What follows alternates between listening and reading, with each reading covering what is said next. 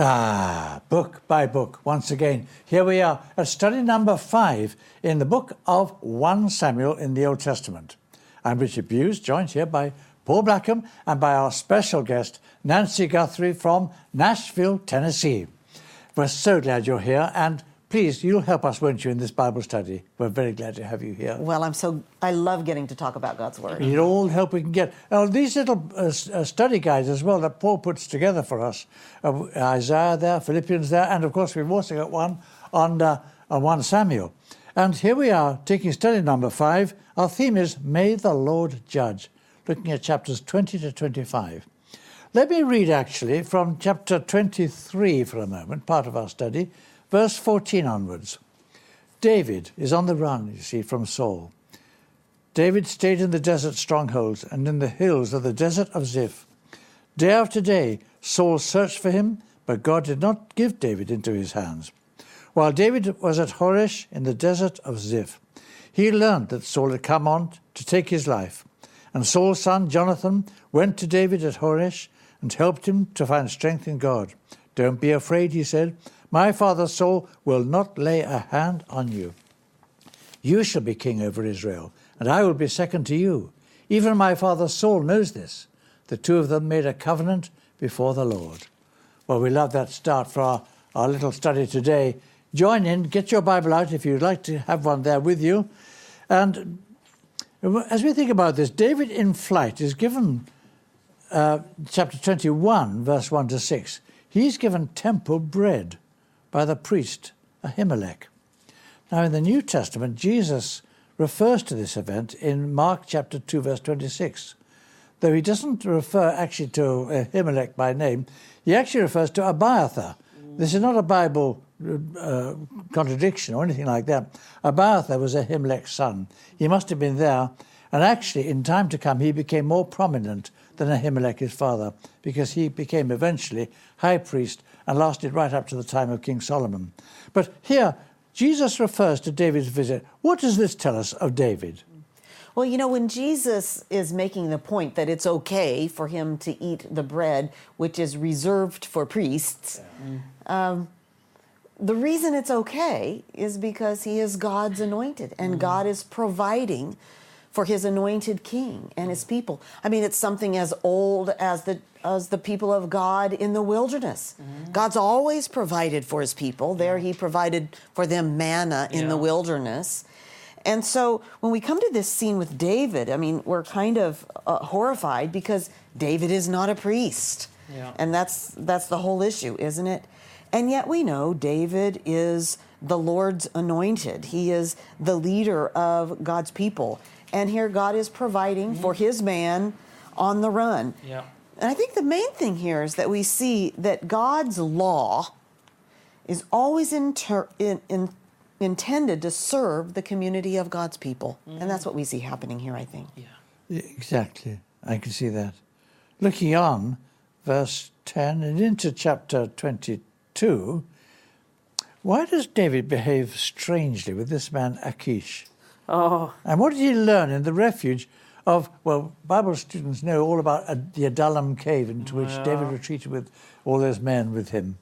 I think what it is David just has this encouragement in a way of eating the sacred bread, but he's on the run, and he maybe only have a couple of men with him at this time, so he's really feeling his weakness. And he pretends to be insane. Well, he does. It's weird. And he goes to the Philistines, and they're like, hang on, this is the David guy who's killed loads of Philistines. And suddenly, I think he doesn't trust in the Lord anymore, and just sort of, it's a bit like when Peter's walking on the water, and as long as his eyes are fixed on Jesus, he's fine, but then he looks down at the water and he starts sinking. It's like that with David here. He suddenly looks around himself and thinks, oh my goodness, I'm really weak. And then he's totally overcome with fear and then starts shaming himself and, dribbling and behaving like a bad man.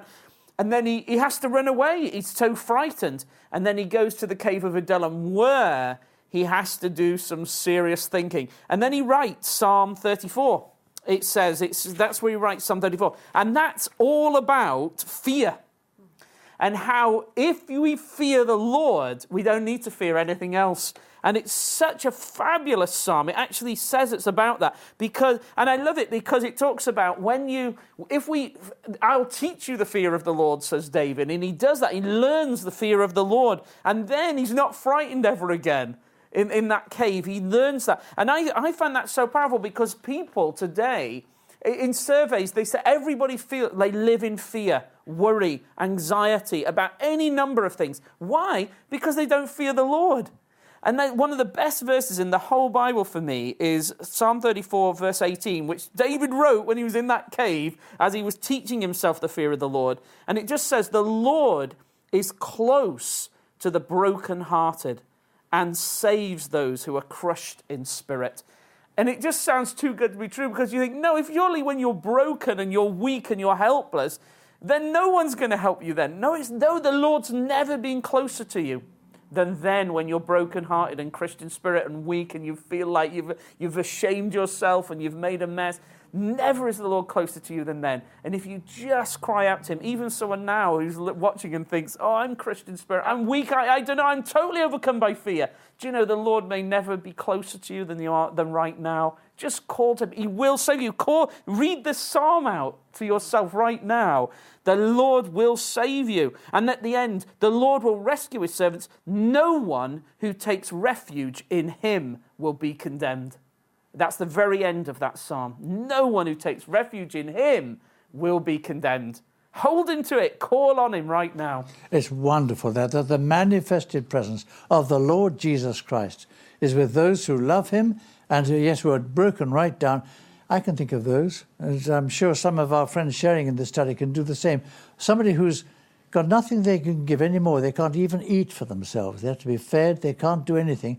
And yet the Lord's presence will be with them as they trust in him, and he will manifest his love, his friendship with them right through, which is a huge thing.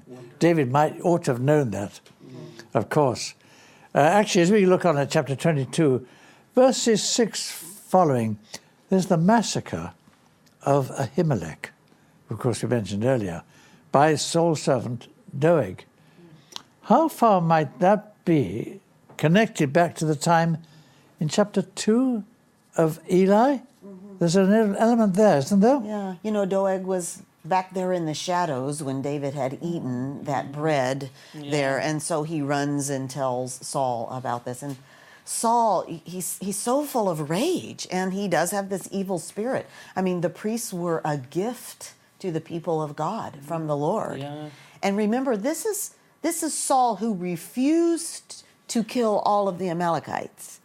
But he comes here and he is so mad that these priests have fed the person he thinks is his enemy, David. He is so mad he kills them all. And so it is a great evil. And yet, as we see so often in the scriptures, God is sovereign over this action because he is actually a tool that the Lord is using to bring about a judgment he promised. If we look back in chapter 2, remember that priest, Eli, and his terrible sons. They called them worthless sons. Yes. They had done great evil as priests. And they were told by the Lord back in chapter 2 of Samuel, is he said in chapter 2, verse 31, the time is coming when I will cut short your strength and the strength of your father's house, so there will be not an old man in your family line. That's God speaking to Eli. And so we see Saul is actually the tool of God bringing about his promised judgment on the priesthood. But it's so very sad. There is but one priest left, and I think we're meant to see this too. This one priest, where does he go? He flees to David. And so now as we see this growing strength of David's kingship, now we could say the entire priesthood. It's just one, but it's the entire priesthood.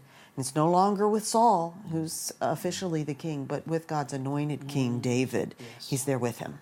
And David is learning all the time through thick and thin. And as we look at the contrast, actually, in chapter 23, there's a contrast between Saul's and David's search for guidance. So David is there in verse 10. Would you like to speak to that, Paul, for a Well, moment? it's like, there's Saul. How's he getting information and wisdom? He just has to rely on people's sort of human spies and people betraying David and all that. So he is just like a king like any other nation has, that has like networks of spies and things. But look at David. That's not how he is. He's the anointed one. He's like trusting in the Lord. So in verse 2, he inquires of the Lord. What should I do? That's who he goes to for wisdom and intelligence. Verse 2, verse 4, verses 9 to 12, and he goes and gets he wants the ephod from Abiathar, the priest. There's the priest who's with him. Bring the ephod. I need to know what the Lord's going to... And that's the massive contrast. Saul knows the Lord's not guiding him, so he has to just rely on human strength and human intelligence, and it doesn't work. But David's like, no, I just want to know what the Lord thinks. I want to know what the Lord thinks. I want to know what the Lord thinks all the time. And he won't do anything unless the Lord tells him. What a difference between the two of them. There is a massive difference. And again, we get the same kind of contrast when we get on to chapter 24, because it's all there. In chapter 24, Saul's determination to kill David contrasts with David's fear of harming Saul when he has the opportunity to do so. He could have killed him while he was asleep, and just cuts a little bit of the edge off his robe and so on, but he won't kill him. Why is David so reticent in this matter?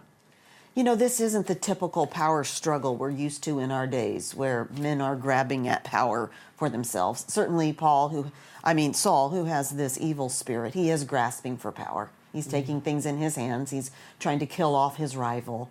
But David is nothing like that, this one who has the Spirit of the Lord so strong on him. We read in chapter 24, verse 6.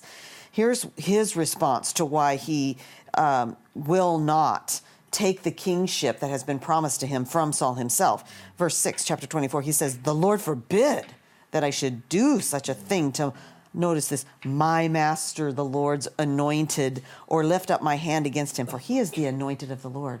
So here's David who's been anointed, and yet he respects that the Lord is the one who set Saul as king. And David is to be king, but he wholly rests on God's timing and God's way for bringing him into being the king over Israel. And it kind of reminds me of the one that David is always meant to point us to, this greater King Jesus. Remember that the devil came to Jesus, wanted him to make him king, but it wasn't God's way, it wasn't God's timing, so he says no. And then even later, there he is in the Garden of Gethsemane, and Peter is right there beside him. He's thinking earlier than this, Jesus is going to become the king, and I want to be right there at his side. And instead, the soldiers come for Jesus there in the Garden of Gethsemane, and they're going to take him, putting an end, it would seem, to Peter as to Christ be taking over and becoming king of Israel. So what does Peter do? He cuts off the soldier's ear. He wants to use a human method to make Jesus king. But Jesus says, no, my hour has not yet come. And so Peter, put away your sword. In a sense, I think that's what David is doing here. He has put away his sword, even though he's cut a bit of his robe, because he's not going to assume the kingship outside of God's timing, making him king. No attempt at a coup. No. That's fascinating. And there's so much to learn. When we come to chapter 25, actually, Samuel dies in this particular chapter. Could this long story then about Abigail and her dreadful snake of a husband, Nabal, provide something like a lesson, a parable or whatever for us? I think it is a sort of parable of the big picture of 1 Samuel in a way, because at first you think this is a very long story about a strange little incident. And then you look more closely and think about what's happening. There's this guy, Nabal, and he's married to Abigail. Now, just imagine that Abigail symbolizes maybe the nation, the whole of the nation of Israel in a way, and that she's married to this one guy and then ends up being married to David. But in the process, and her affection goes from Nabal to David. But why? Because there's this Nabal who's like he's a paranoid man, and he thinks David's been his friend. David's been helping him and looking after his flocks. He's like, no, he's my enemy. He's only out to destroy me. And everyone's like, no, he isn't. David's helping you. And Nabal can't see it. And he's so locked in his own paranoia and selfishness and things. And then he ends up dying, and he loses Abigail, and Abigail goes to David. And if you look at that and you think, hang on, Nabal's an awfully lot sounds like Saul. And he's got all this, he's in charge of things at the beginning, but at the end he's gone. And David's in charge of everything that Nabal had. And you think, I think this is a picture of the big picture, and that Saul is being portrayed for us in this story somehow. I think that's right. And actually, Abigail comes out of it so well, because here is this man, Nabal, and David is furious with him. Yeah. And he's sending out troops to deal with him. It says here, verse 18, Abigail lost no time. Yeah. She took 200 loaves of bread, 2 skins of wine, 5 dressed sheep, 5 sears of roasted grain, 100 cakes of raisins, 200 cakes of pressed figs. Just a little gift for you, David, old man. In that case, in that situation, she's freed. She's all right. Indeed, the time comes when she's actually going to marry David. Yes. So that she is wonderfully vindicated. And as we end off, really, we're thinking that in all of these people, rude instruments in a rude age. That's what all of these deaths and huntings and so on that's going on. But here and there, people of integrity and goodness pop up, here and there. And such is the power of goodness and love that just one person of goodness can outrank 100 people who are evil. One person can do it. Just a few. One person in a street, one person in a family, one person in the workplace. Their influence for goodness and for Jesus Christ is so big it makes a difference. And we hold on tight. You may be the one person in your school and in your class who's a believer. The others are laughing at you. I know people who are in that very situation. They're very strong. And they keep on coming through, and they make a difference. We'll have our last study in this particular book next time.